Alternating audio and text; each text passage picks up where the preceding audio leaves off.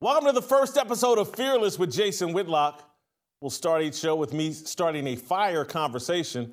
Today, and only today, I'm going to try to start 7 different fires. My right-hand man, Uncle Jimmy, will throw some lighter fluid on each one. Yep. All right, today we'll talk about George Floyd statues, why LeBron James pretends to hate America, the letter I wrote to Black America, and much more. All that next!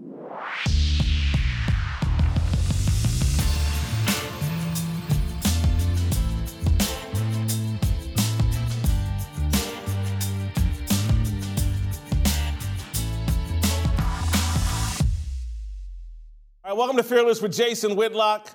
I am Jason Whitlock, joined as always by my right-hand man, Uncle Jimmy. Good to have you, Uncle Jimmy. All right, we're going to start the show with me trying to start a fire, and I'm going to start a fire by talking about the Maria Taylor, Rachel Nichols controversy, but I'm going to take you back in history before I start this fire, or I'm going to throw some logs on the fire before we ignite it. All right, about 25 years ago, a bigoted co-worker at the Kansas City Star stood up in a staff meeting and complained to the publisher and the editor that I was an unqualified stain on the newspaper. Including myself, there were approximately 25 people in the meeting. There may have been 2 other black men in the room. No one offered me a defense. The publisher and editor muttered a weak rebuttal. I left the meeting mad, but I also left the meeting determined to continue to shine, determined to make fools of anyone who doubted me as a journalist and a columnist. At the time of the meeting, I'd worked as a sports columnist at the Kansas City Star for 3 years. I was wildly popular. My impact and success at the Star had been chronicled in a cover story by the Columbia Journalism Review. My impact and success caused the publisher and editor to direct additional finances toward the expanding sports department. My coworker was a raving, jealous lunatic with a well-known reputation for bigotry and sloppy work. I never sought an apology from him. His support was immaterial to my success. I worked alongside him for the next 13 years without incident. He covered one of our major beats. We communicated when necessary. I bring all this up because I don't understand the Maria Taylor, Rachel Nichols controversy. In a private conversation, Nichols politely told a friend that Taylor's race played a role in Taylor getting the ESPN NBA Countdown hosting job over Rachel Nichols. Nichols did not disparage Taylor's talent or work ethic. Nichols did not state her opinion publicly. Nichols did nothing to offend Taylor. Nothing! Nichols' private conversation was accidentally recorded and a year later intentionally leaked to the New York Times. I wonder who did that. Taylor has refused to speak with Nichols and has refused to appear on camera with Nichols for the past year because Rachel Nichols had the audacity to think ESPN plays the racial diversity game. I wonder where she got that thought. This story reached full absurdity Monday afternoon when Nichols opened her television show, The Jump, by stating she's, quote, deeply sorry for hurting her co-workers and Maria Taylor. Take a look. So the first thing they teach you in journalism school is don't be the story. And I don't plan to break that rule today or distract from a fantastic finals. But I also don't want to let this moment pass without saying how much I respect, how much I value our colleagues here at ESPN, how deeply, deeply sorry I am for disappointing those I hurt, particularly Maria Taylor, and how grateful I am to be part of this outstanding team. I love the way Rachel's voice broke. How deeply, deeply sorry I am. Love that. That was a nice touch. Former NBA players Kendrick Perkins and Richard Jefferson then briefly scolded Nichols before slobbering on about how great Taylor is. Nichols spoke for 27 seconds. Perkins and Jefferson, 2 people who had nothing to do with the friction between Nichols and Taylor, rambled for 40 seconds apiece. It was bizarre. This entire controversy is ludicrous and it feels manufactured. It reminds me of the Matt James, Rachel Kirkconnell season of The Bachelor, that ended about 6 months ago. Jim, you remember that? A white woman went on national TV in pursuit of a black husband. What? She was willing to take the black scene. That's her business. Yeah, and she was framed as racist because 3 years earlier, she wore a sundress at a sorority party celebrating the Old South. That blew my mind. And that's what this reminds me of. This is what television networks and television personalities do. They gin up and or exploit racial dysfunction for ratings, relevance, and in the case of Taylor, contract leverage.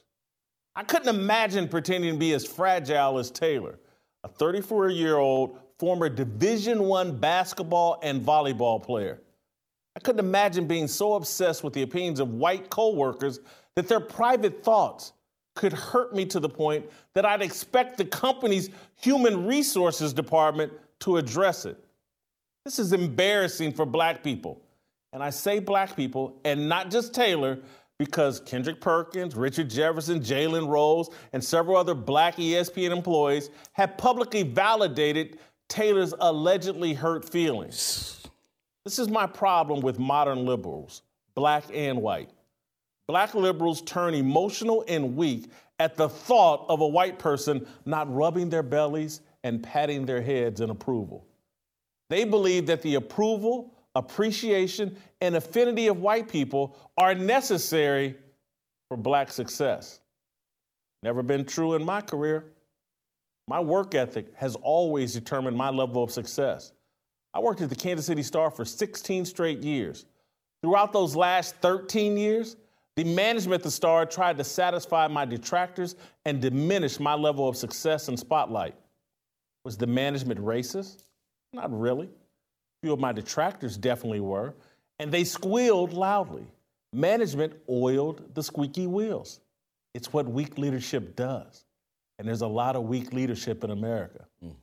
I didn't have time to squeak. I was too focused on letting my work squeak back. In 2007, I won the most prestigious journalism award the newspaper had received in 15 years, and my work earned me an appearance on the Oprah Winfrey Show when the Oprah Winfrey Show really mattered. I started working for ESPN and Fox Sports. I launched successful local radio shows in Kansas City. I overwhelmed my detractors with excellence. The excellence I produced swelled my bank account. In 2010, I left the Kansas City Star for far greener pastures. A decade later, no one knows the name or the work of my KC detractors. Maria Taylor doesn't have detractors. She has competitors. No one is questioning Taylor's broadcasting talent. She's a natural on camera. Does she work as hard as her competitors? That's up for debate. In the past year, she's chosen to cut corners by constantly playing the race card and claiming that any and every slight is a bullet to her head. She acts like she's not woman enough to handle the natural turbulence and jealousy at the top of any and every industry. Rachel Nichols has handled this kerfuffle like a grown woman. Taylor appears childish. At the top of her TV show Monday, Nichols symbolically rubbed Taylor's belly, patted her on the head. Black Twitter was very pleased with the apology. It's embarrassing. The level of delusion fueling this fiasco is mind-blowing. According to the New York Post, Taylor wants a contract similar to Stephen A. Smith's $8 million a year deal. That is crazy. It's a preposterous demand. Everyone knows it. Taylor doesn't know the position she plays. To use a football analogy, Taylor plays center and Stephen A. Smith plays quarterback. Smith is ESPN's franchise quarterback. He's Lamar Jackson. Viewers tune in to see him succeed or fail. On NBA Countdown, Taylor snaps the ball to journeyman quarterbacks, Jalen Rose, Jay Williams, and Adrian Wojnarowski. They are Jared Goff, Ryan Fitzpatrick, and Sam Darnold. You can replace Taylor with another center, Rachel Nichols, and no one would notice. The difference is Nichols can handle the physicality of playing in the NFL. Taylor can't. She requires constant worship, belly rubs, and head pats from white people. Not going to happen. Trust me. Her black peers, including the ones publicly supporting her, criticize her privately. My credentials as an Impact Sports journalist are undeniable. I still have detractors. It's the price of success. Pay the price or go work at a fast food drive-thru. Uncle Jimmy, how's my first fire?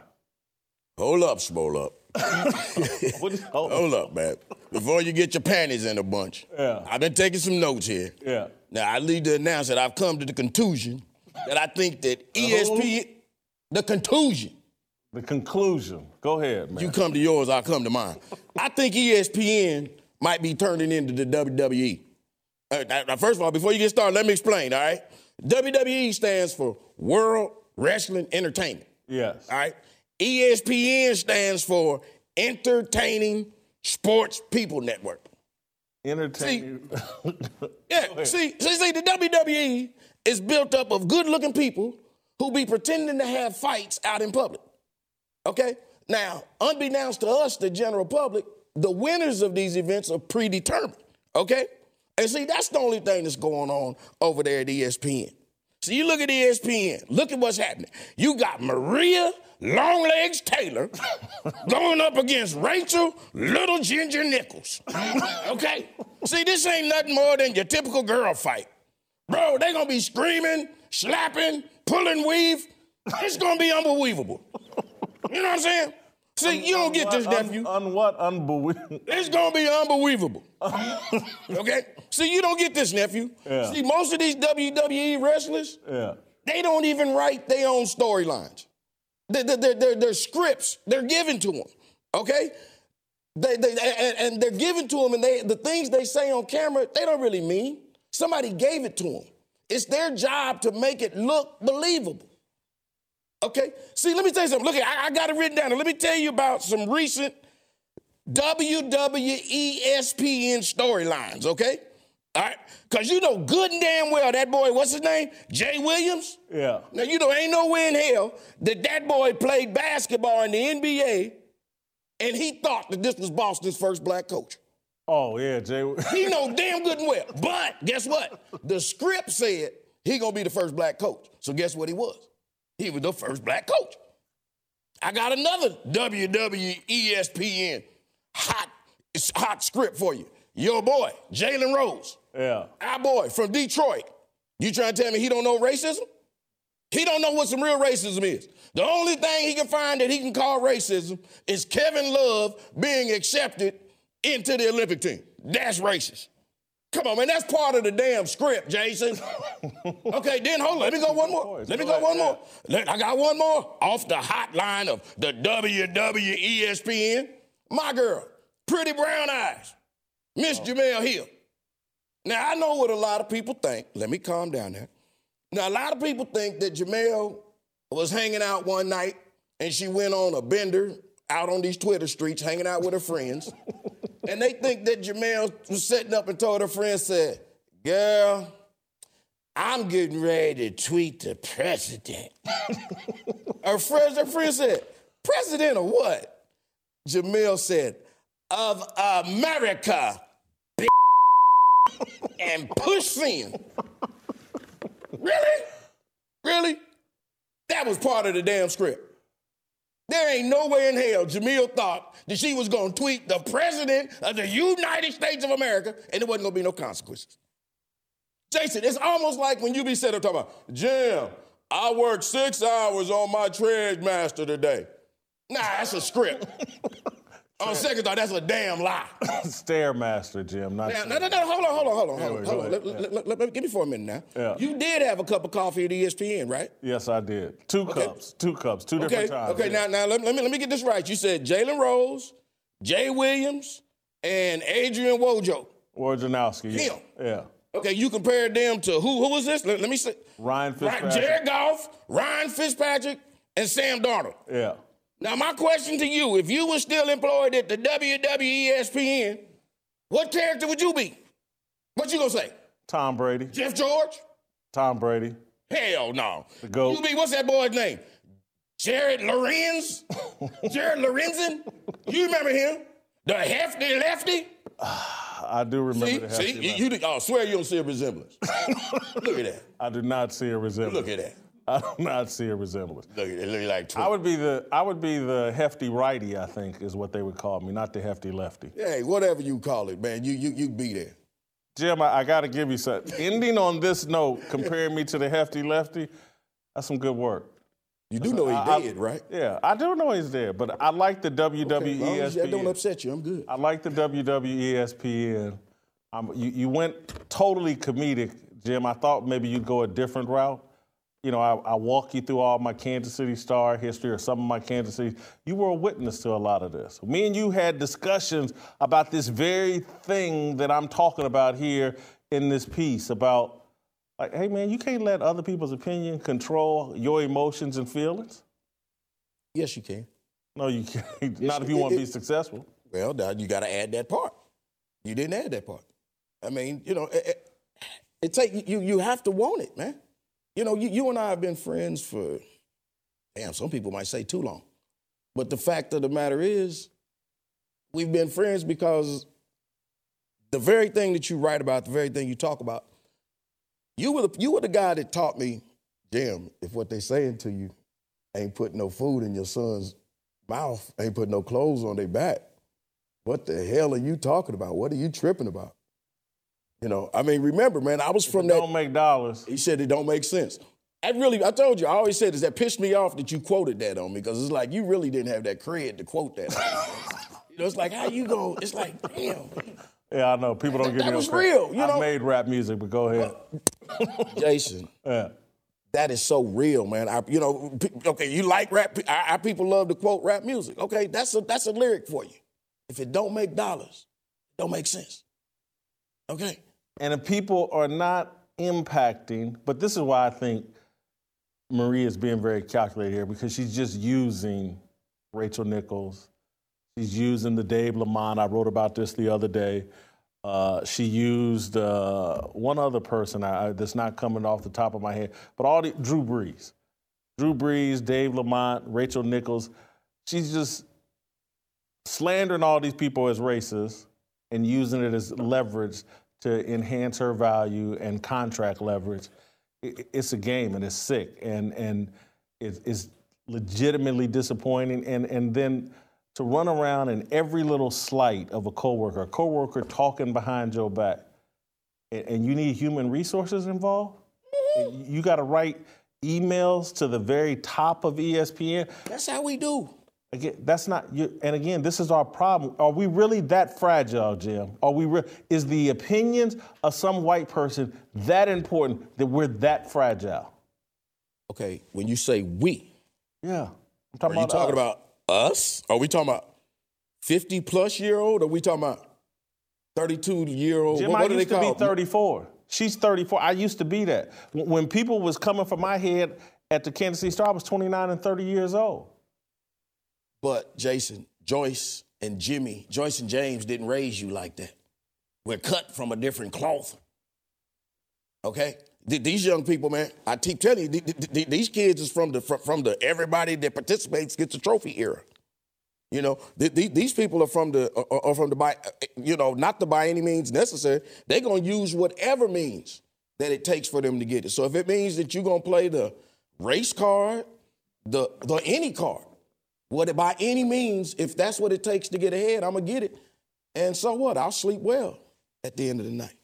They did announce today, ESPN did, WWESPN, they pulled Rachel Nichols off the NBA Finals. See? And replaced her with a black woman, Malika Andrews. The sideline. That's what I'm talking about. You hear what I'm talking about? Yeah. That's how you correct racism, by doing some more racism. That's how you correct it. Yeah. Excuse me. I'm sorry, Jesus. No. But again, that was to Jesus, man. Go ahead. But literally, that is what they're doing. They're allegedly combating racism with racism. And I just don't think this ends well for any parties involved. ESPN has a zoo, a circus going on. and the inmates, the talent, and talent that doesn't matter. Because I'm just telling you, Maria Taylor's talented, but she doesn't matter. She plays center. Does it matter who snaps the ball to Peyton Manning? If you fumble.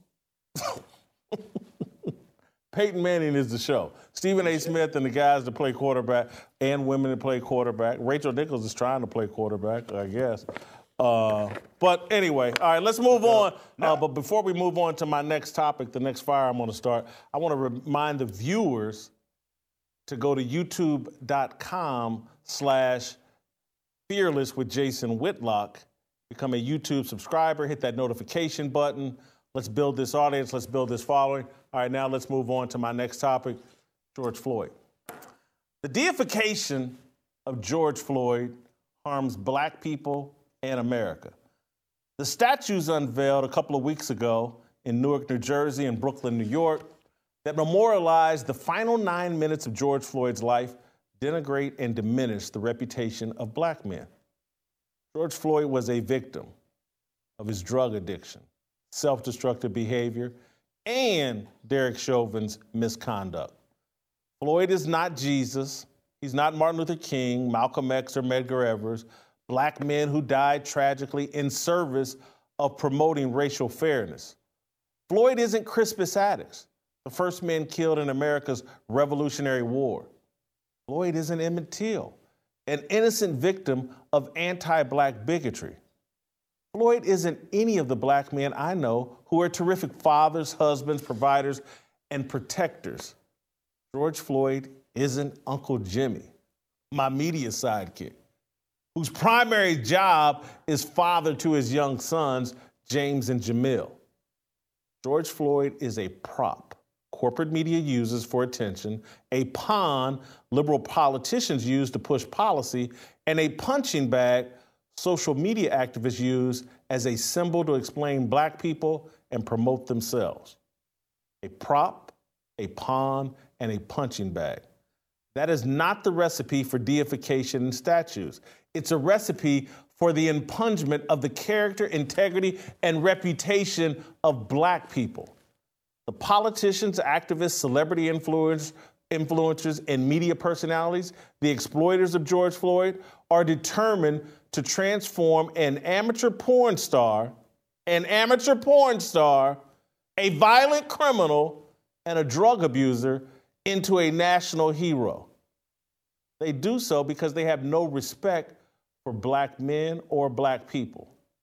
Yes, I'm talking about Nancy Pelosi, Maxine Waters, Black Jesus, Barack Obama, Joe Biden, Sean King, LeBron James, Don Lemon, Anderson Cooper, Rachel Maddow, Jamel Hill, Michael Eric Dyson, Al Sharpton, Joy Reid, Joe Scarborough, Chris Cuomo, Jack Dorsey, Colin Kaepernick, the editors and writers at the New York Times, the Washington Post, BuzzFeed, and the Daily Beast. The entire satanic cabal of cultural elites, both white and black, are using George Floyd and other forms of racial division to overthrow a flawed system of governance that has outperformed any other system ever invented.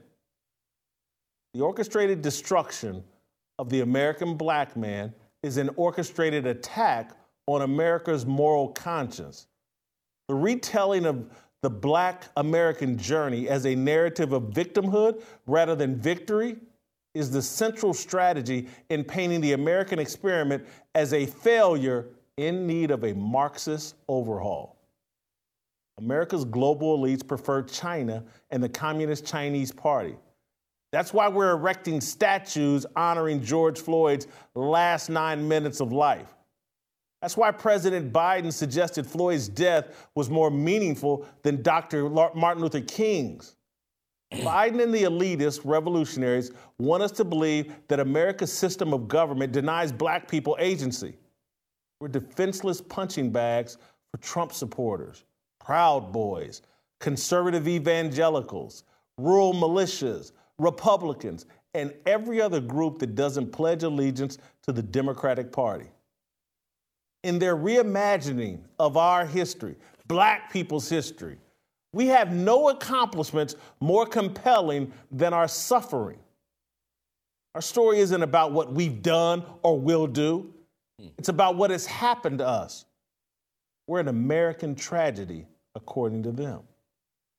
George Floyd is relevant only because of the actions of Derek Chauvin, a white police officer. The new fixation on the Tulsa Massacre, Black Wall Street, is a story about what happened to black people.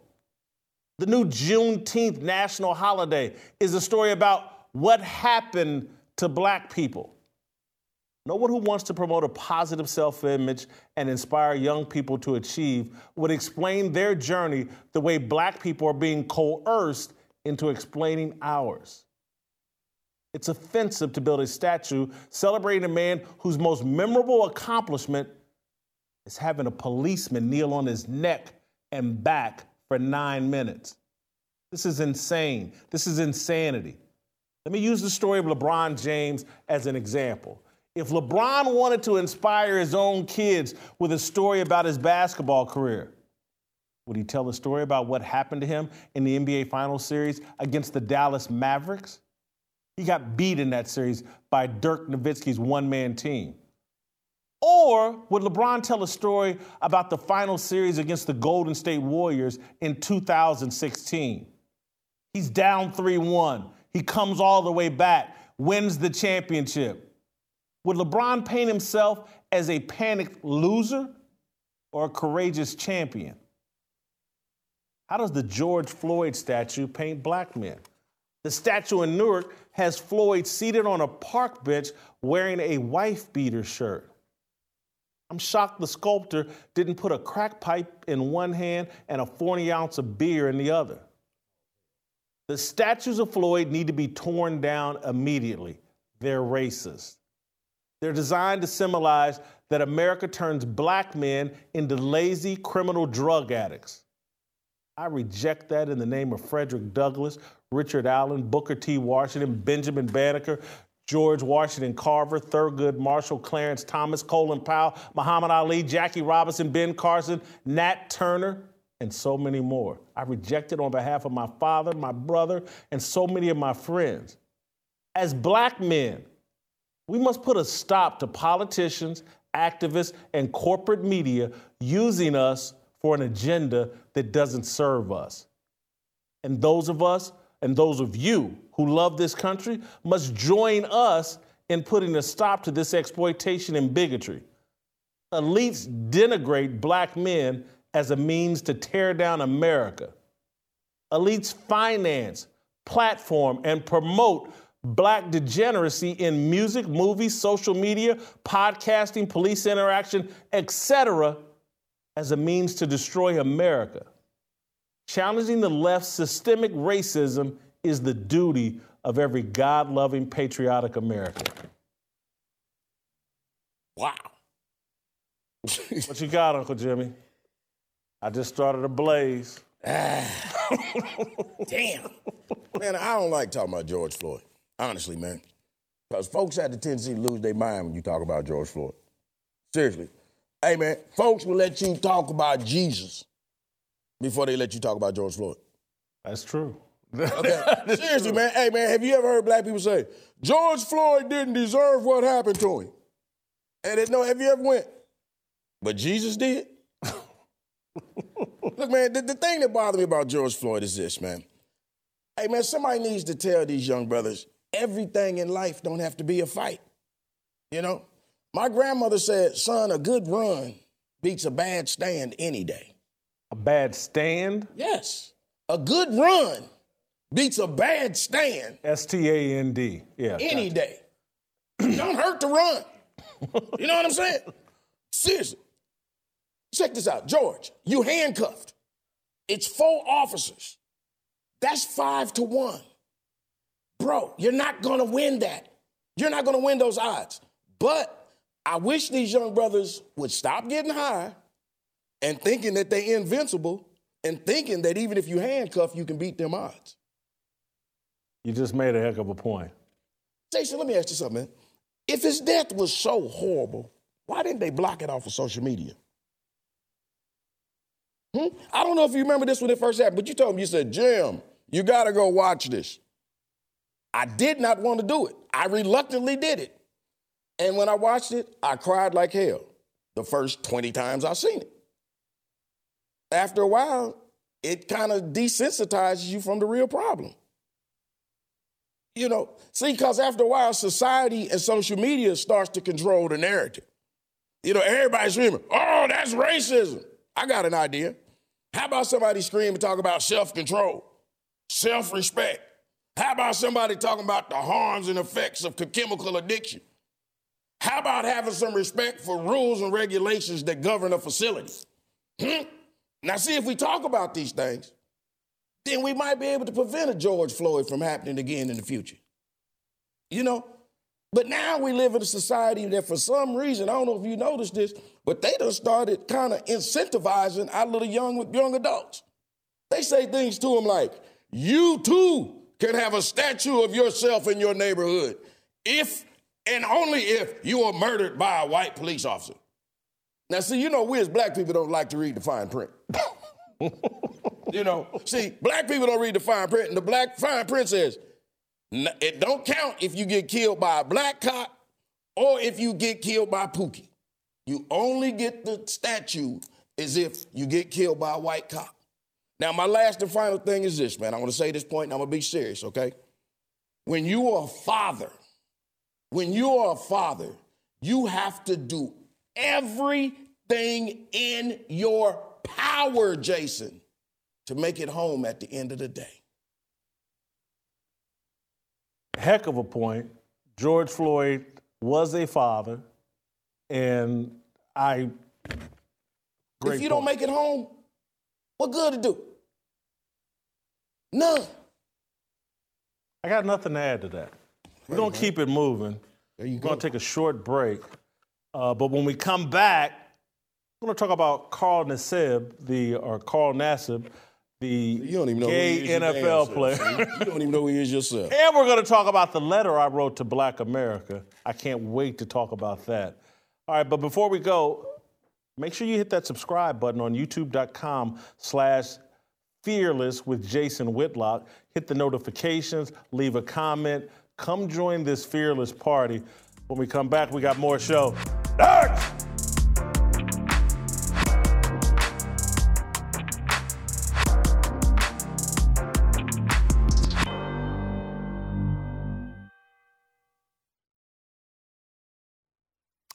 Welcome back to Fearless with Jason Whitlock. I'm Jason Whitlock, joined alongside by Uncle Jimmy. All right, let's see if we can keep this fire going. Keep it going, buddy.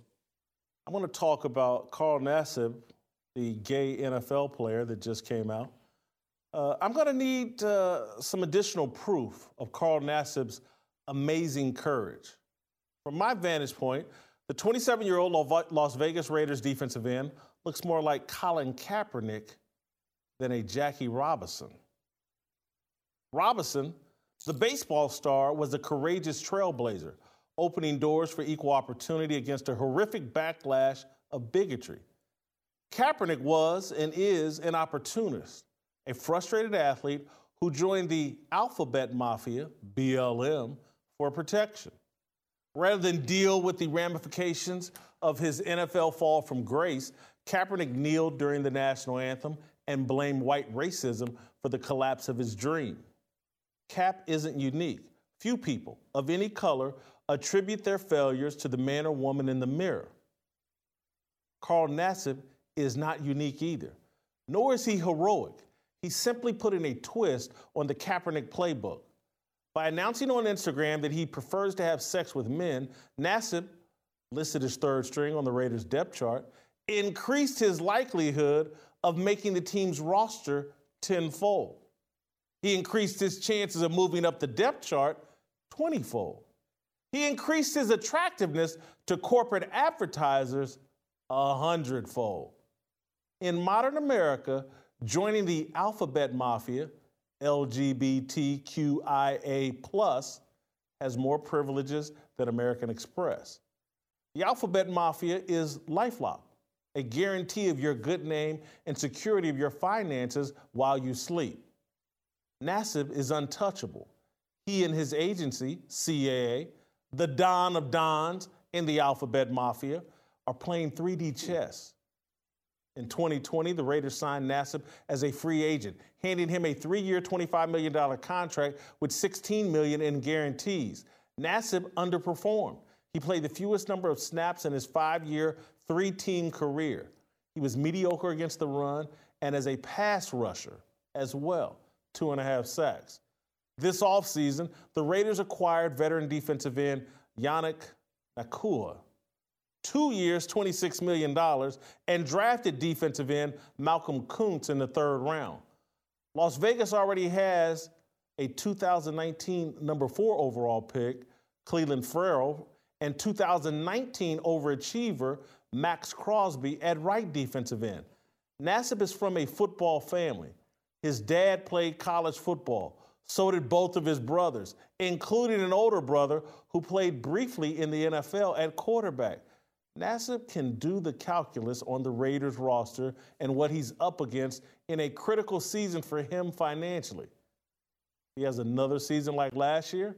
The Raiders will surely dump him, and his career will likely come to an end. His decision to become a made man in the Alphabet Mafia couldn't be more perfectly timed. There will be a lot of pressure on Raiders coach Jon Gruden to put the team's brand new media darling on the field so that broadcasters can pretend that where Nassib places his penis in the privacy of his home elevates his character and courage above his peers. I don't see enhanced courage or character. I'm sorry. And I'm not homophobic. Not anymore. When I was a kid, all the way through college, I was as dumb and as homophobic as most of my football playing peers. Now, how consenting adults pleasure themselves sexually is irrelevant to me. Many of us, whether gay or straight, pleasure ourselves in sinful ways. I don't view my sexual sins as any more or less sinful than Nassib's. I'm fine letting God judge.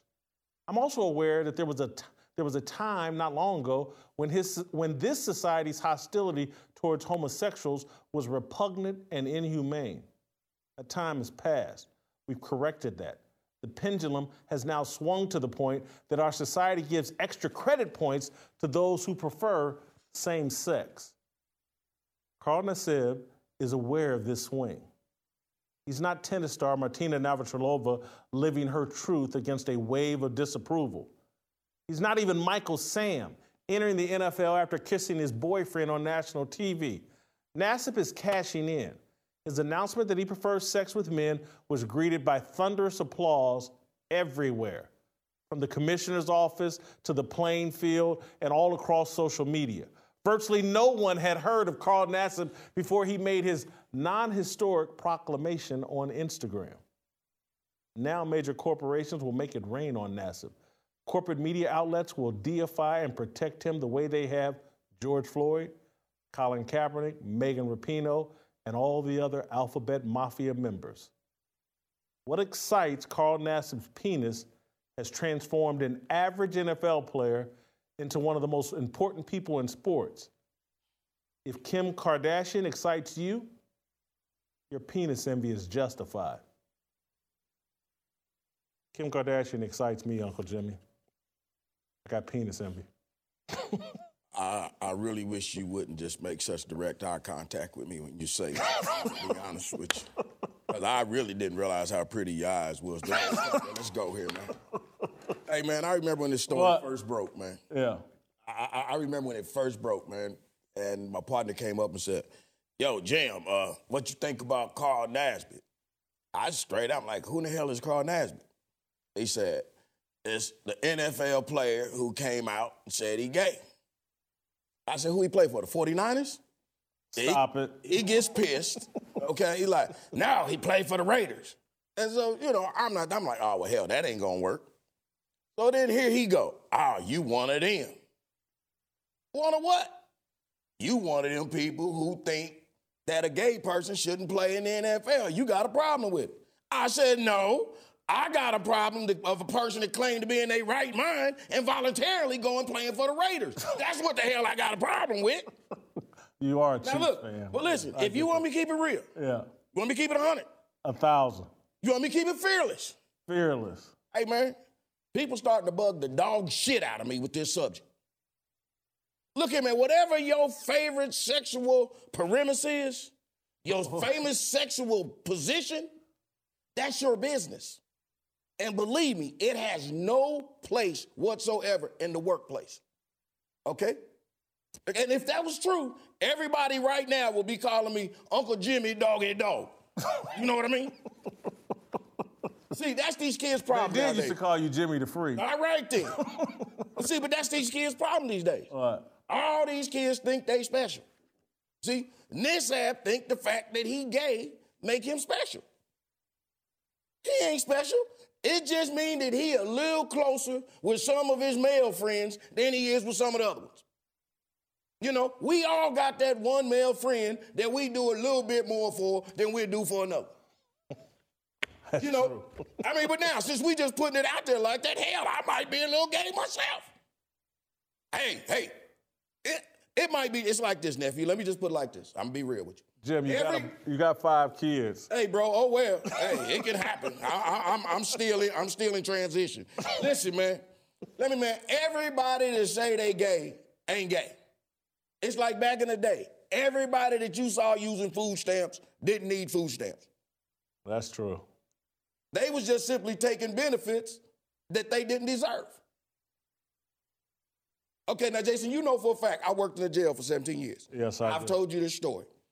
I was talking to an inmate one time, and this inmate had spent over This is a true story. This is a true story. This will be like the 30th time I've heard it. Go ahead. But, I mean, it's a true story. This guy had spent over half of his life in jail. Yeah. And I just asked him straight up, because this is the question that everybody will know that hasn't been to jail. I said, hey, man, how true is it that if you stay in jail long enough, you're going to have to make some compromises. You're going to have to make some compromises on your morality.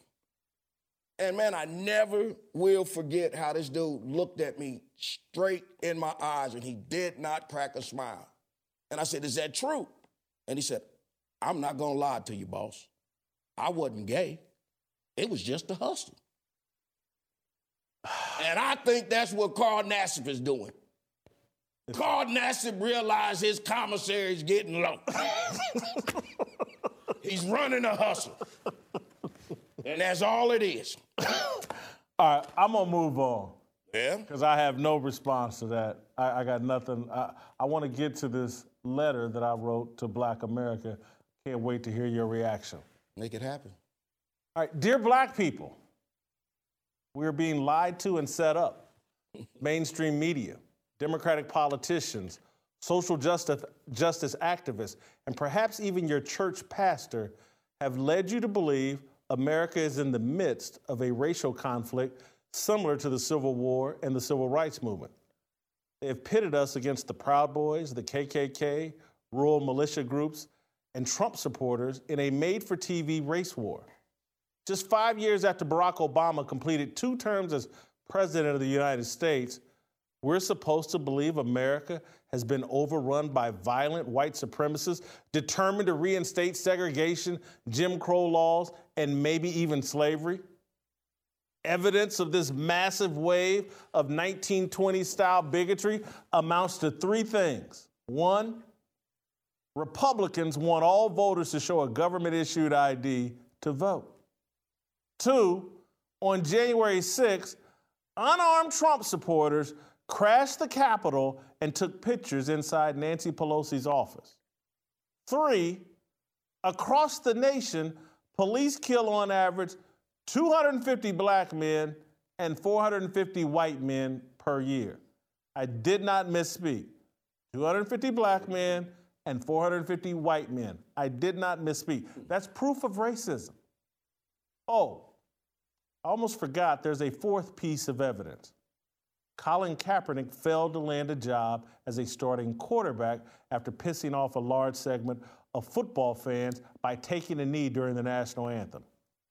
Those are the smoking guns proving that white supremacy is the most dangerous domestic threat America faces. Are you kidding me? George Floyd, a habitual criminal and drug addict, is the crispest addict of this raging race war. He is our rallying cry and hero. It's a setup. We're being used as decoys and distractions in a war that has nothing to do with race. The real war is about global power and the future of America's system of government. This country's elite global citizens and corporations prefer communism over capitalism and democracy. They prefer China's system over our system. America has been the world's leader in racial progress and fairness. That's an indisputable fact. The mainstream media are not allowed to explain this to you. Advertisers, AKA major corporations, will no longer support media outlets that back our current democratic and capitalistic systems of governance. You say, what about Fox News, Tucker Carlson, Sean Hannity? Turn it on. Fox News is filled with a bunch of MyPillow and Wounded Soldier commercials. America's big global corporations, the ones looking to improve their market share in China, are not financially supporting Fox News. The most popular voices at Fox News dislike China. The faux race war the mainstream media have promoted is a tool being used to convince you and non-black Americans that our system of government has been a giant failure. They want you to believe that a great reset is necessary to achieve fairness. The reset is communism, which starts with the gateway drug of socialism, aka Bernie Sanders. And it all ends in full-blown Marxism. China is run by the Communist Chinese Party. Communism has no respect for individual freedom or religious freedom of any kind. Communism has no tolerance for political dissent. Your religion and free speech will not survive the reset. Communism is racial oppression's best friend. When a nation is stripped of religious faith and free speech, few people, very few people, have the courage to defend the rights of minorities. The elites cozying up to China do not care about you. They are aware of how despicably China treats black people. They are aware of how China squashes dissent. Do your own research on communism and what it stamps out and how it oppresses. Don't take my word. You might be wondering why Oprah Winfrey or LeBron James or Barack Obama or some other super popular black celebrity isn't telling you what I am. They're global elites. The reset won't hurt them or their loved ones. Communism favors wealthy elites far more than capitalism and democracy do. Oprah, LeBron, Obama, and the other uber-wealthy black tokens will thrive under socialism and communism. You won't. Unless you're a 6'6" basketball star or some other black entertainer capable of entertaining the people in power. That's a tiny percentage of black people. Why won't your favorite white cable newsman or newswoman tell you what I'm telling you?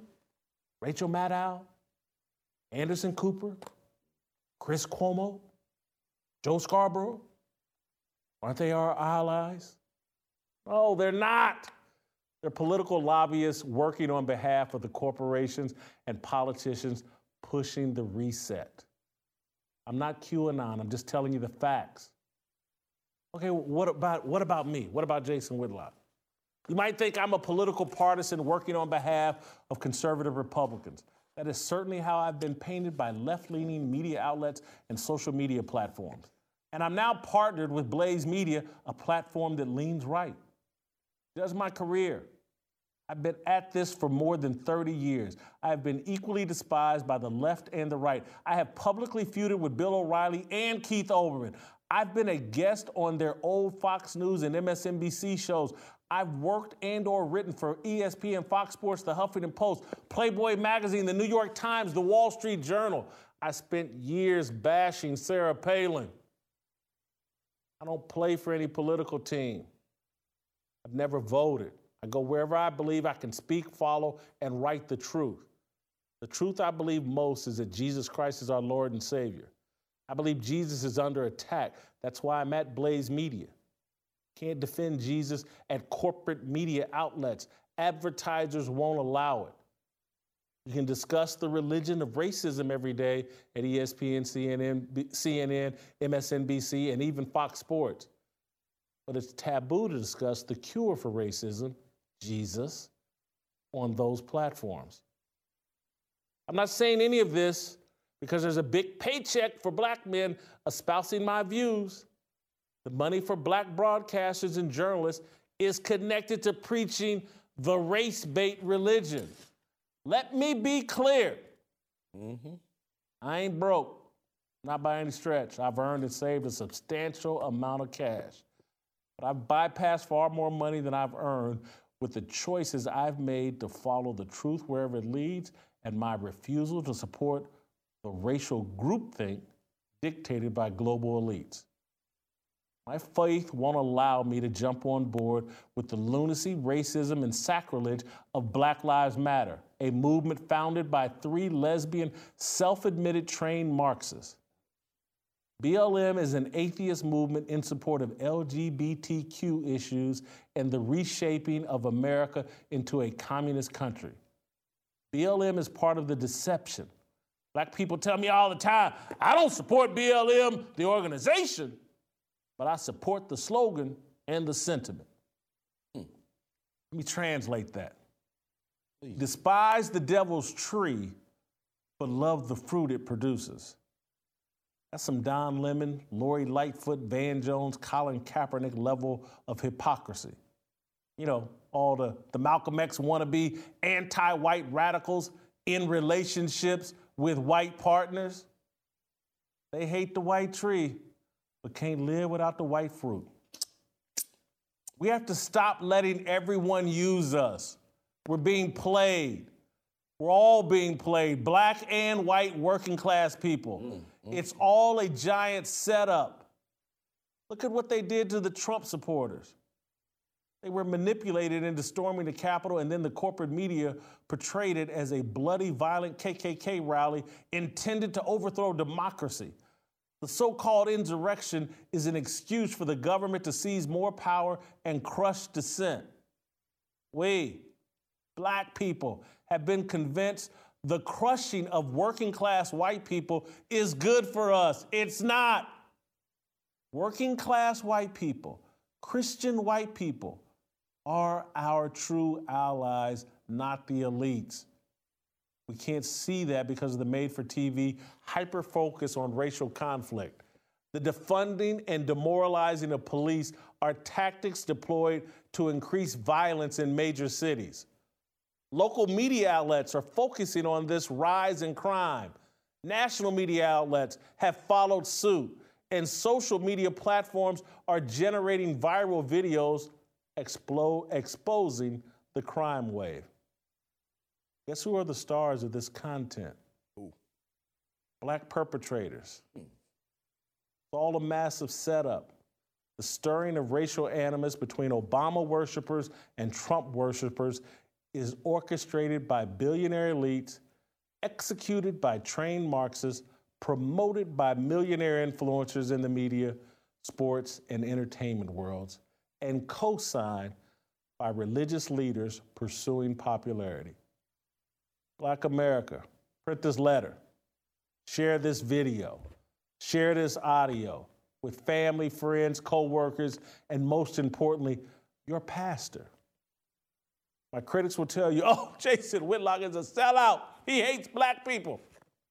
That's laughable. Part of the deception. I despise the people deceiving us, manipulating us to participate in a racial clash that will be used to destroy the religious and individual freedoms that liberated us. There's a reason black and brown people across the globe fight to get in this country and excel when they do. They love the American tree and the fruit it produces. Thanks for listening to this. Wow. Jimbo, help me out. Woo! Big bro. First of all, I don't know where shall I start at. I need the camera to zoom in right here. For real, if I may. I need to talk to my peoples. Okay? I'm here to tell y'all, peoples, look at me. We've been hoodwinked. We've been bamboozled. We've been sold a bill of goods. And it's all been at the hands of one Barack Obama. I'm going to keep it real. I'm going to keep it fearless. Look here, I'm going to tell you something. I'm going to say I'm not proud of this, white people.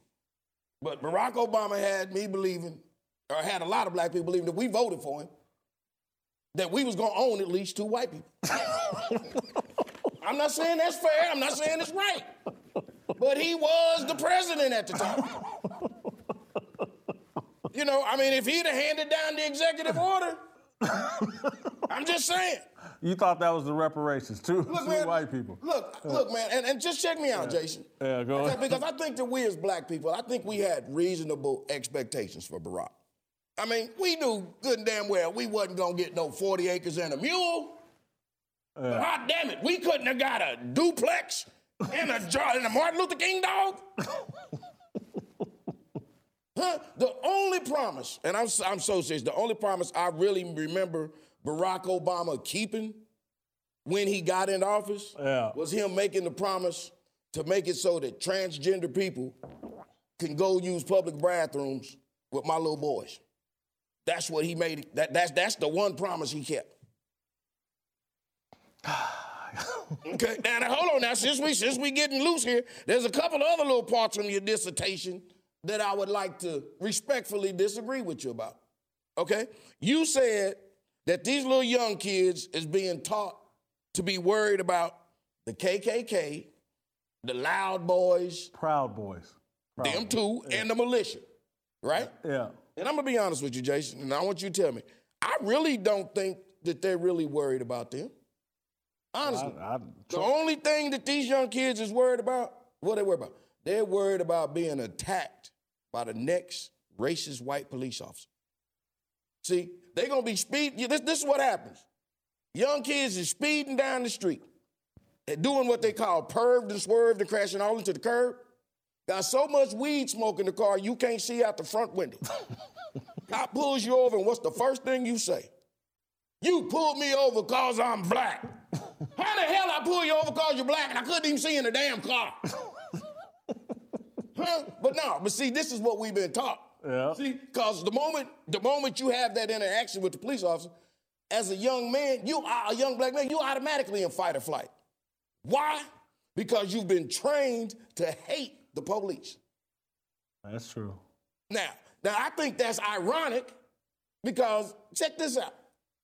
The first time the KKK, or what'd you call them, the Proud Boys, yeah, the militia, somebody the first time. Now see, keep in mind, I'm a little bit older than y'all. First time one of these groups burn a cross in your front yard, God forbid they set your house on fire. Huh? Who you gonna call? You ain't calling Pookie. You ain't calling the Ghostbusters. You ain't calling Ray Ray. You know who you calling? The police. Oh, yeah. One more thing. Hold up. One more thing. I also want to say that I resemble your little comment at the end talking about all black and brown people fought to get in this country. I think we need to respectfully agree to disagree that some people was just given some bad vacation advice from their travel agent. Who is that? I'm just saying everybody didn't fight to get here. I'm just saying.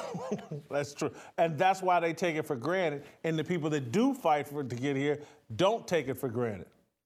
That's what I'm talking about. Beautiful. You're on fire today, boy.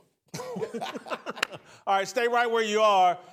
Before you go, though, go to youtube.com/fearless with Jason Whitlock. Hit that subscribe button.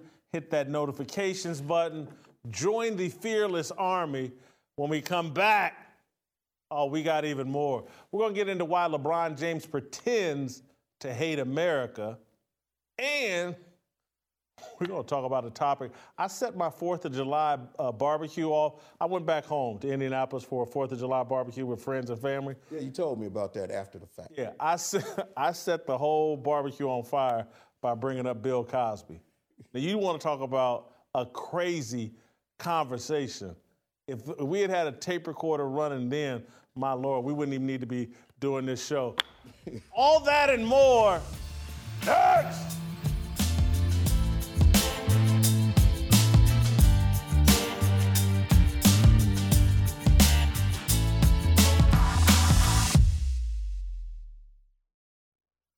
Welcome back to Fearless with Jason Whitlock. I am Jason Whitlock, joined as always by my right-hand man, Uncle Jimmy. We're going to keep this whole thing rolling, and we're going to get into why LeBron James pretends to hate America. A couple of weeks ago, Nike CEO John Donahoe inadvertently explained the difference between NBA legends Michael Jordan and LeBron James. In a conference call with Wall Street analysts, Donahoe described the shoe brand's commitment to China, saying, quote, Nike is a brand that is of China and for China. According to Yahoo News, Donahoe spent his first weeks as CEO scoping out Nike's operations in China. The Bible and common sense has spoken authoritatively on Portland, Oregon's shoe company, Nike. Let me quote the Bible. No one can serve two masters. Either you will hate the one and love the other, or you will be devoted to the one and despise the other. That's Matthew chapter 6, verse 24. Nike cannot serve America and China. It has chosen its master, and it is not us. China is a communist-run, authoritarian, racist country. America is, or has been, a democratic republic pursuing freedom and fairness. You can't be of China and for China and serve America. For the past decade, American sports fans, sports writers, and sports broadcasters have debated the on- and off-court differences between the 1990s NBA superstar and Nike pitchman Michael Jordan and 2010's NBA superstar and Nike pitchman LeBron James. The off-court difference could not be more clear. Jordan spoke for Nike when the company was a brand of America and for America.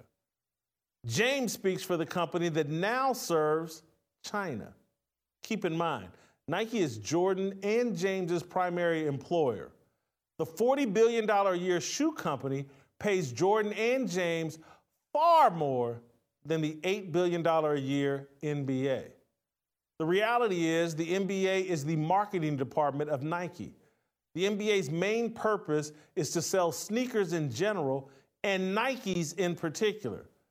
No other major sports league is as dependent on and under the control of a single sponsor as the NBA is to Nike. Former NBA Commissioner David Stern is credited with hatching the league's plan to take the game international. The truth is, Nike founder Phil Knight devised the plan. After conquering the U.S. market, Knight wanted to colonize and overtake China. Saying, quote, we've always taken a long-term view, Donahoe told Wall Street analysts. We've been in China for over 40 years. Phil invested significant time and energy in China in the early days, and today we're the largest sports brand there, end quote. Knight instructed Stern to prioritize international growth. That's why the NBA has had zero interest in preserving and protecting college basketball. America's college stars do not resonate in China. Unlike the NFL, which benefits from the ready-made stars that enter the league from college, the NBA hasn't authentically supported rules that would keep its future players on college campuses for 3 or 4 years. But let me get back to Michael Jordan and LeBron James. Michael avoided politics because the American market was still important to Nike during his heyday. LeBron is an anti-American, far-left political activist because that messaging serves China, Nike's master. Of course, you've been led to believe James is outspoken on police shootings because he's a voice for the voiceless, poor, and working class black people. James is Nelson Mandela in gym shorts, according to Nike and corporate media. James is a businessman doing business with Nike. So are Colin Kaepernick, Serena Williams, Megan Rapinoe, and all the other multimillionaire woke warriors. Let me tell you which poor and working class black people have no voice. The parents of young men slaughtered daily by random gang violence. Who speaks for them? Ben Crump? Nope. Al Sharpton? Nope. Black Lives Matter? Nope. Don Lemonade? Nope.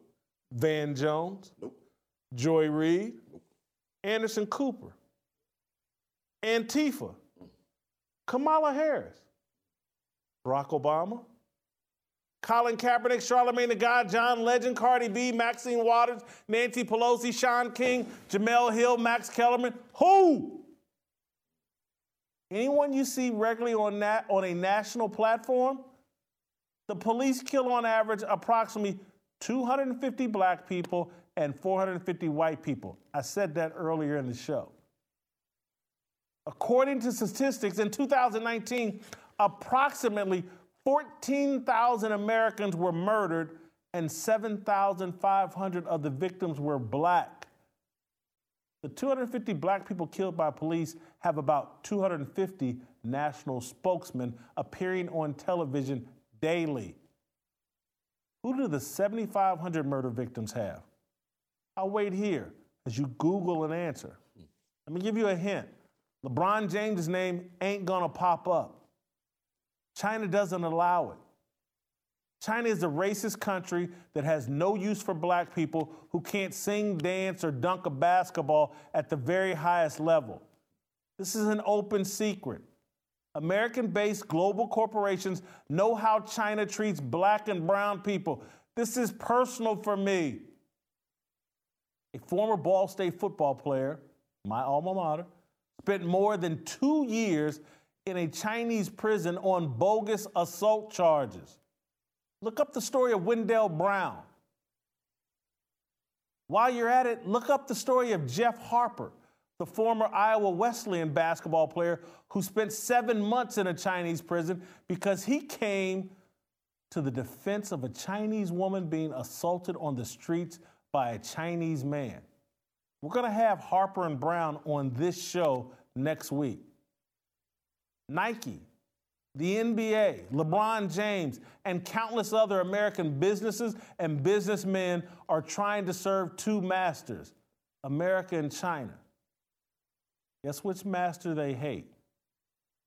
It ain't China. Jimbo, what you got? Oh, man, this is easy, man. LeBron James ain't no damn fool, man. LeBron James knows he can't serve two masters, okay? That's why he just simply serves the one that's the highest bidder. Hey, man, I'm going to tell you something. Let's just be honest, bro. $40 million will make you change. I'm be honest with you, man. Hell, man, I won $200 in the crap game the other night. Hell, I changed.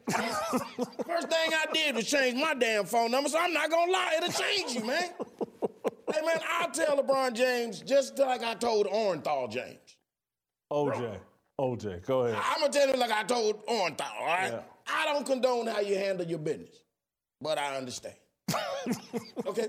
Tell me something, man. Let me ask you this, man. Yeah. Has LeBron James come out and denounced the claims that he be playing footsie with China when ain't nobody around?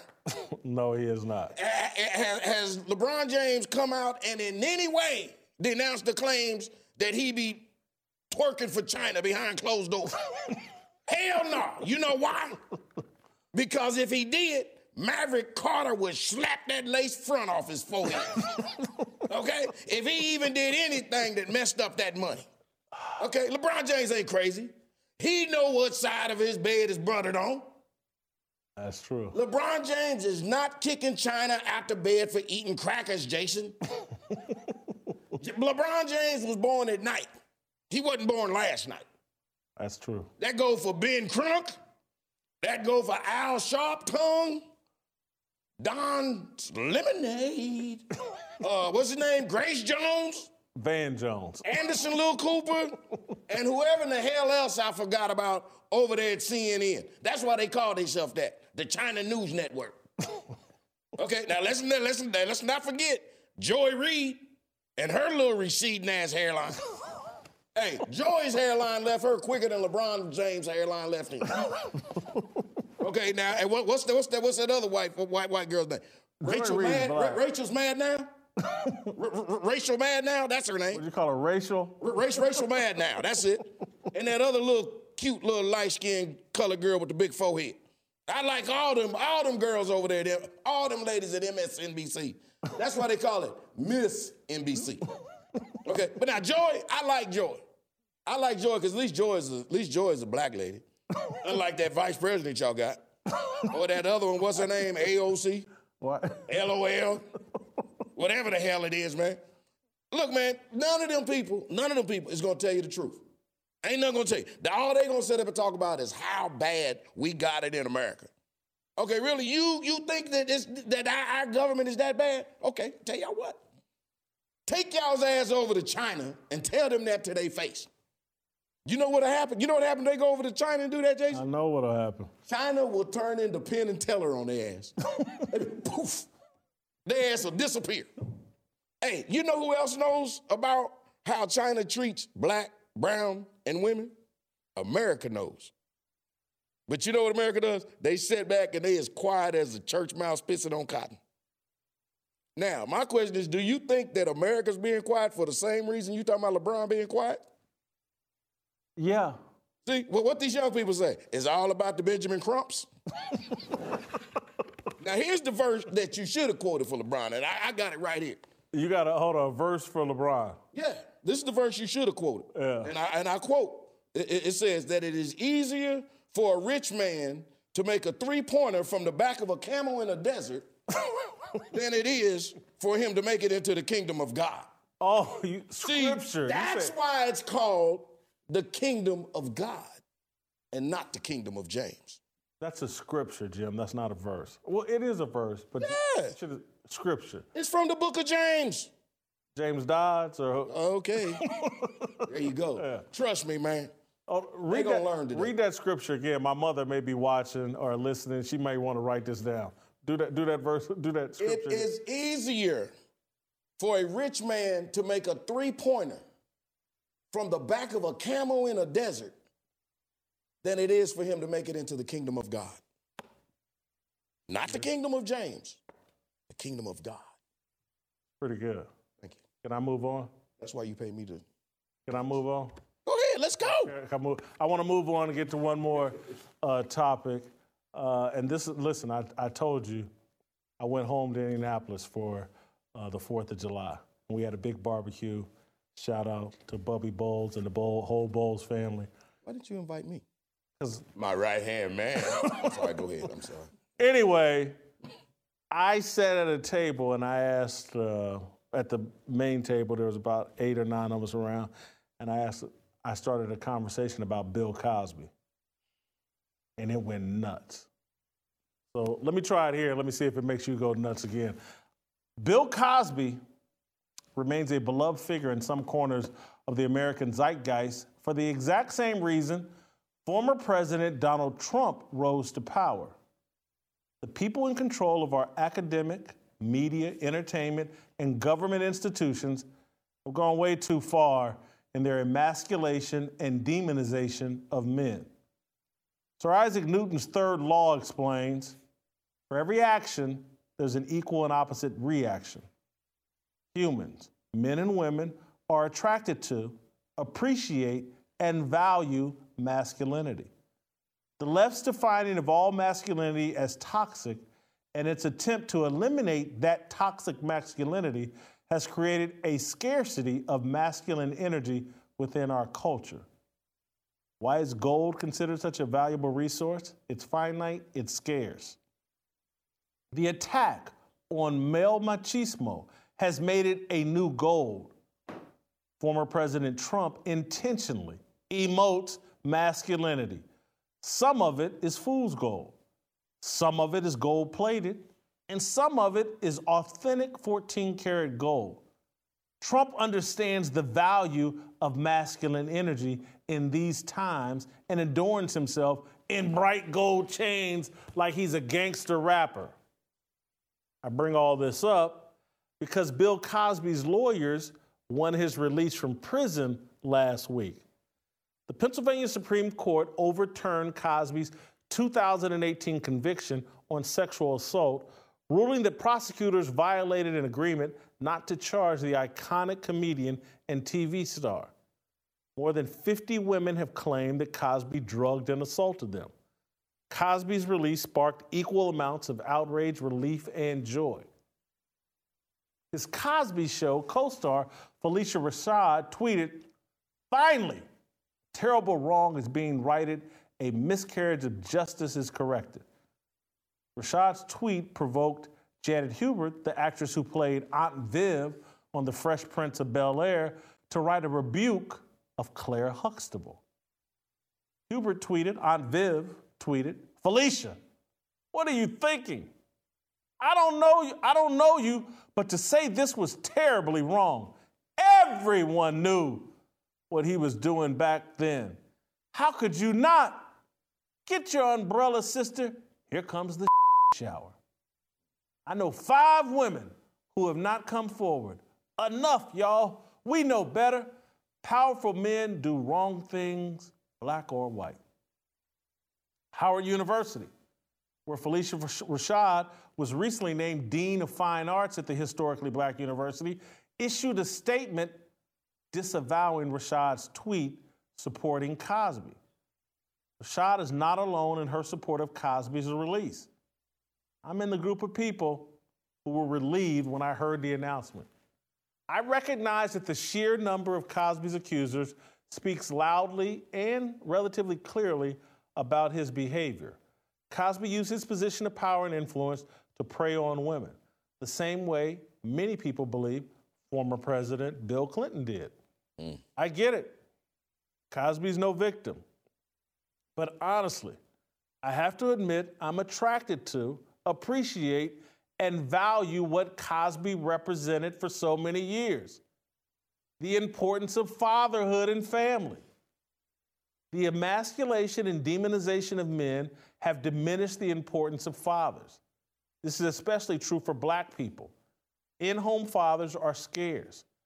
Popular public figures who emphasize and promote nuclear family values are scarce. The reshaping of family structure being led by Hollywood, the music industry, Black Lives Matter, corporate media, and academia devalues men and fathers. The matriarchy dominates black culture, a culture that has been programmed to celebrate degeneracy and the slaughter of black men and gang violence. It's not hard to understand why some of us foolishly hold on to our affinity for Bill Cosby. He's the only popular icon who spoke fiercely on behalf of men and women who prioritize traditional family values. Fatherhood is a scarce resource. Cosby sold fatherhood gold on every corner. If that gold wasn't scarce, none of us would have any respect for Cosby. We would let go of our Cosby fondness the same way we let go of our fondness for popular R&B singer and imprisoned sexual predator R. Kelly. The product R. Kelly sold was promiscuous sex. You can get that product anywhere and from anybody. It's not scarce. In fact, it's in abundant supply. Cosby offered something rare. No one has offered a replacement. Every TV, movie, music, and athletic star pretends that allowing 8-year-olds to gender transition is far more important than protecting the nuclear family. So Phylicia Rashad clings to her despicably flawed television husband. We shouldn't feign bewilderment.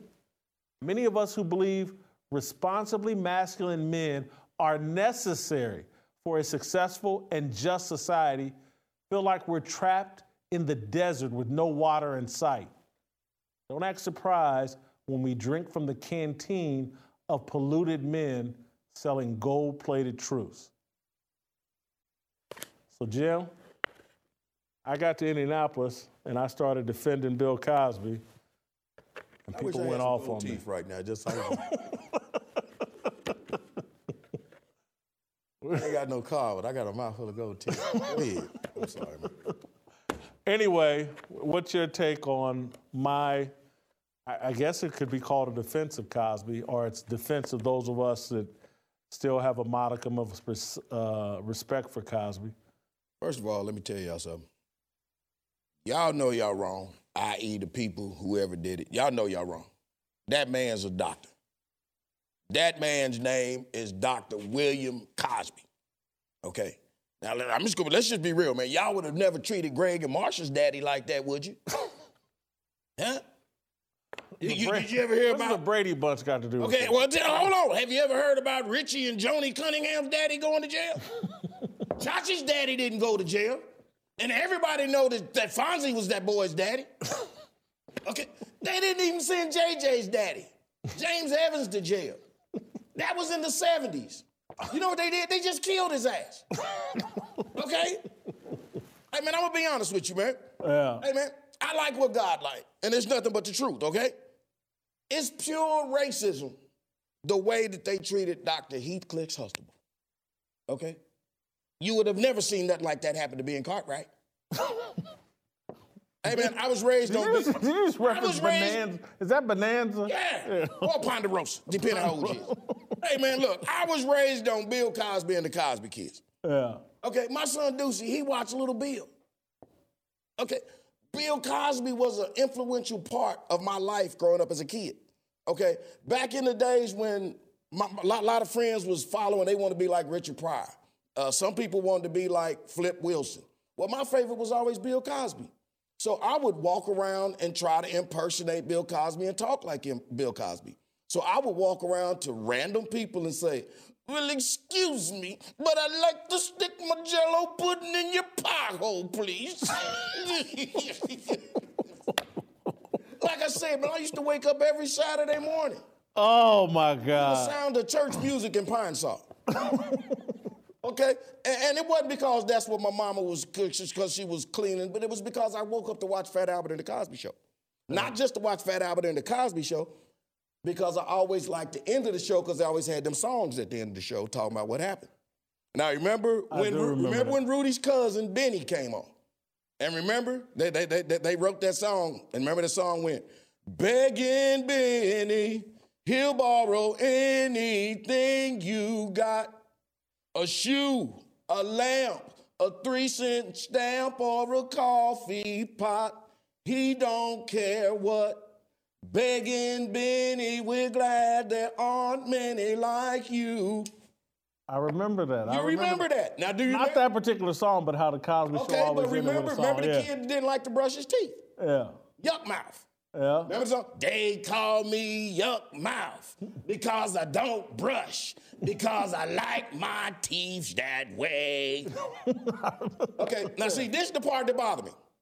Because I know it's just a matter of time before some little smart-ass kid come out with a song talking about, we sorry, Cosby, but we gotta keep it real. You never should have made the old white lady cry, even though you had sex with her about 1,000 times. We sorry, Cosby. We know how you feel.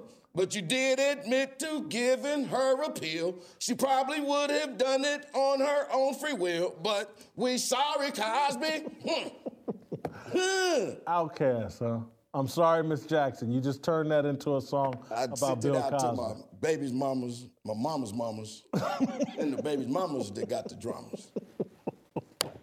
We sorry, Cosby. I think you've gotten us in enough trouble. I'm not even going to try to engage on that. I had nothing to do with that. I didn't write the song. I didn't authorize the song. I had nothing. That's Uncle Jimmy. If anybody's mad, call Uncle Jimmy. Damn. I'm sorry past Cosby. I'm sorry for myself. All right, we got a little bit more to go. We're going to play a game called Flip the Bird. I like that. Uncle Jimmy's going to rip something from Twitter and get my reaction. I'm going to flip the bird. Yeah, everybody knows I hate Twitter. And then we'll have our approval rating for Maria Taylor. and then we'll be out of here and we'll see you tomorrow. All that and more. Nerds!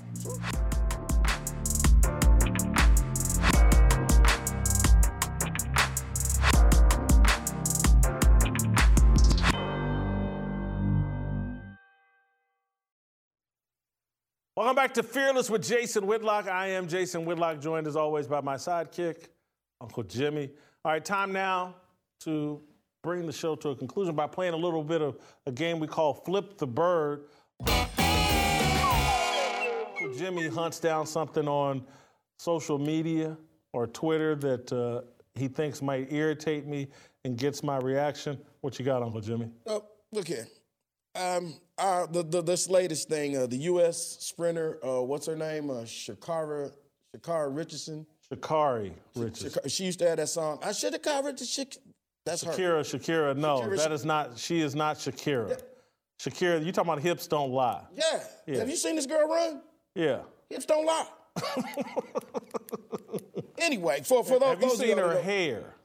Oh my God! Seen them fingernails? You seen them eyelashes? Okay, and I don't think I think that gives her an unfair advantage. I think it lets her cut through the wind. Anyway, what? Hey, listen. What's your tweet? Everybody knows that Miss Richardson won't be allowed to run in the Olympic 100-meter race. Yeah. Due to a 1-month ban for a positive marijuana test. Yes. But she could compete in the other relays. I thought it was amazing because of some of the tweets, everybody's coming to her defense. And I think some of the people that tweeted out, I thought it was amazing. And here's one from Chris Collinsworth. The football broadcast. Our good friend, Chris Collinsworth. Yeah, I like Chris Collinsworth. I did too. He said, I thought we were past being pot police. I disagree with it. We need to be pot police. And again, I used to smoke weed. I'm not some prude, but, there's a reason why. Jim, you worked in a jail. How many people do foolish things, criminal things while high? Well, and after they come down, they're like, oh, damn, what was that I did? There you go. Yeah. The other thing is this, man, look. There's certain, if you want to smoke pot, don't try to get in a job that says you can't smoke pot. You know what I'm saying? Become a rapper. Become a rapper. You know what I'm saying? I mean, become a basketball player. There's other jobs that you can do. But if your job says no, look, man, I don't want to be on an airplane talking about, thank you for flying Spirit Airlines. I'm your pilot, Captain Dougie. I'm not going to feel good about it. You don't want to be on Soul Plane? No. Now, I tell you, this is serious. I tell you, one group of people, they should let smoke weed. Oh. They should let police officers smoke weed. Think about it. If you on a call, you getting ready to go beat somebody, you mad. But if you're driving like this, you're like, by the time you get up to the car, who feel like all that mess, man? Don't nobody feel like fighting. That's true. Think about that. That's true. It would have calmed the police officers down. Well, it's the suspects who need to be calmed down more than police, but. Yeah, you get what I'm saying. But hold it. Yeah. It would open up the lines of communication with the police officers and some of the people in the inner city. How you doing today, Tyrone? Here you got that good. See, hey, come on now, we moving here. Yeah, you got that chronic, you got that pandemic. Yeah, that's what I hear, man.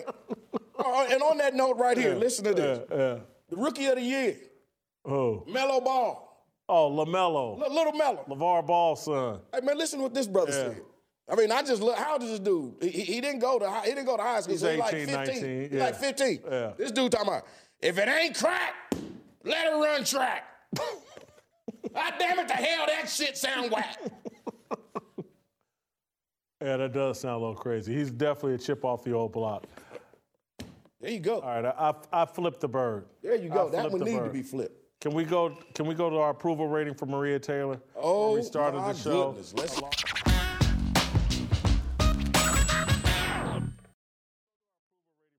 Taylor, who's in the news because her and Rachel Nichols are in a blood feud that spilled out onto the pages of the New York Times. Little ginger nigga. Yeah, little spilled out onto the pages of the New York Times. And Rachel started her show yesterday with a weak apology or, telling she's deeply sorry. I wrote a piece today saying that Rachel basically said, I'm deeply sorry you're not woman enough for this job. Let me give you a belly rub and a pat on the head to calm you down. Can I ask you, why you keep talking about a belly rub like it's a bad thing? I mean, come on, Jason, how many times I've been talking to you about jail? Man, a belly rub has a way of curing all. Come on, man. There's some truth to that. But anyway, Maria Taylor's in the news, and now they've announced that they've pulled Rachel Nichols off the NBA Finals as a sideline reporter. She's lost her job, and they've given it to Malika Andrews, one of Maria Taylor's best friends, another soul sister. And so Malika Andrews has not only jumped over Rachel Nichols, she's jumped over Doris Burke and Cassidy Hubbard, everybody. And so we got some reparations going on over at ESPN. So anyway, let's get to our approval rating for Maria Taylor. Job performance, Jim. How do you rate Maria Taylor as a broadcaster, host of NBA Countdown, sideline reporter, I think, for college football? I have her at about an 18. Great sideline reporter. If we were just judging her on her work on college football, I'd go as high as 24, 25. As a host of the NBA Countdown, kind of a lightweight. So I got her at an 18 job performance. I have to give her a 22. A 22? I would give her a 22. Job performance. Why? Job performance. Why? I mean, first of all, because truthfully, does she have to talk? All she got to do is sit there and cross them legs. Let me tell you something. I would leave you right now today to take the job of being the man that sprays Armor All on her legs.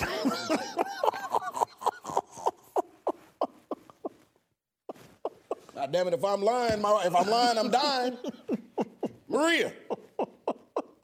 God damn it, I'll show him. Come on. All right, authenticity, Jim. Do you think... You skipped one. Oh, I'm sorry, character. Thank you. What do you think of her character? I think she plays her character well. I think, and just like when we're 17. I know, but when we're talking about character, we're not talking about a television character. We're talking about her morality, integrity. So I gotta listen to your monologues, but you have to listen to what I say. I told you what I say this is. WWESPN. She plays the hell out of this character.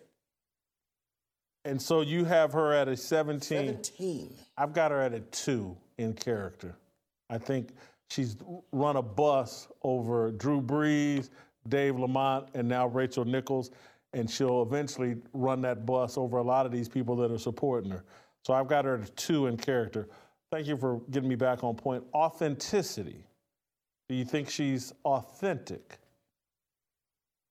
I give her a 6. I give her a 6. Oh, no authenticity. We're in agreement. I give her a 1 in terms. Well, I'm a little better than you. I mean, I don't know why you give her a 1, but I'm gonna be honest. As long as I've watched her, I've never actually seen her on TV without a weave. Honestly, I think she has HIB. What? She has HIB. HIB? Yes. B as in boy.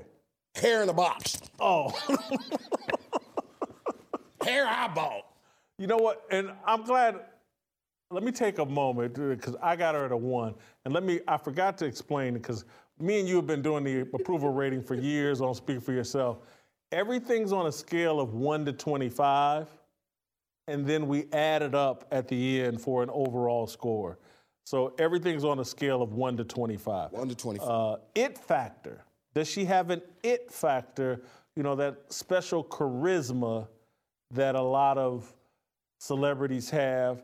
Do you think Maria has an it factor? Where do you rate her? 1 to 25 I would say that everybody over there at WWESPN can't be wrong. I'll give her an 18. I'm going to go higher. I think she's got an it factor of like 24. I think that's what's carrying. Wow. Anytime I see her, I've said it many times, she makes love to the camera. She really does. She looks awesome on Jason, screen. but people say you do things to the camera. Yeah, I do. I think I'm right in that same lane with her. I'm probably a 24, It's maybe more, a 25. more along the lines of debauchery, but go ahead.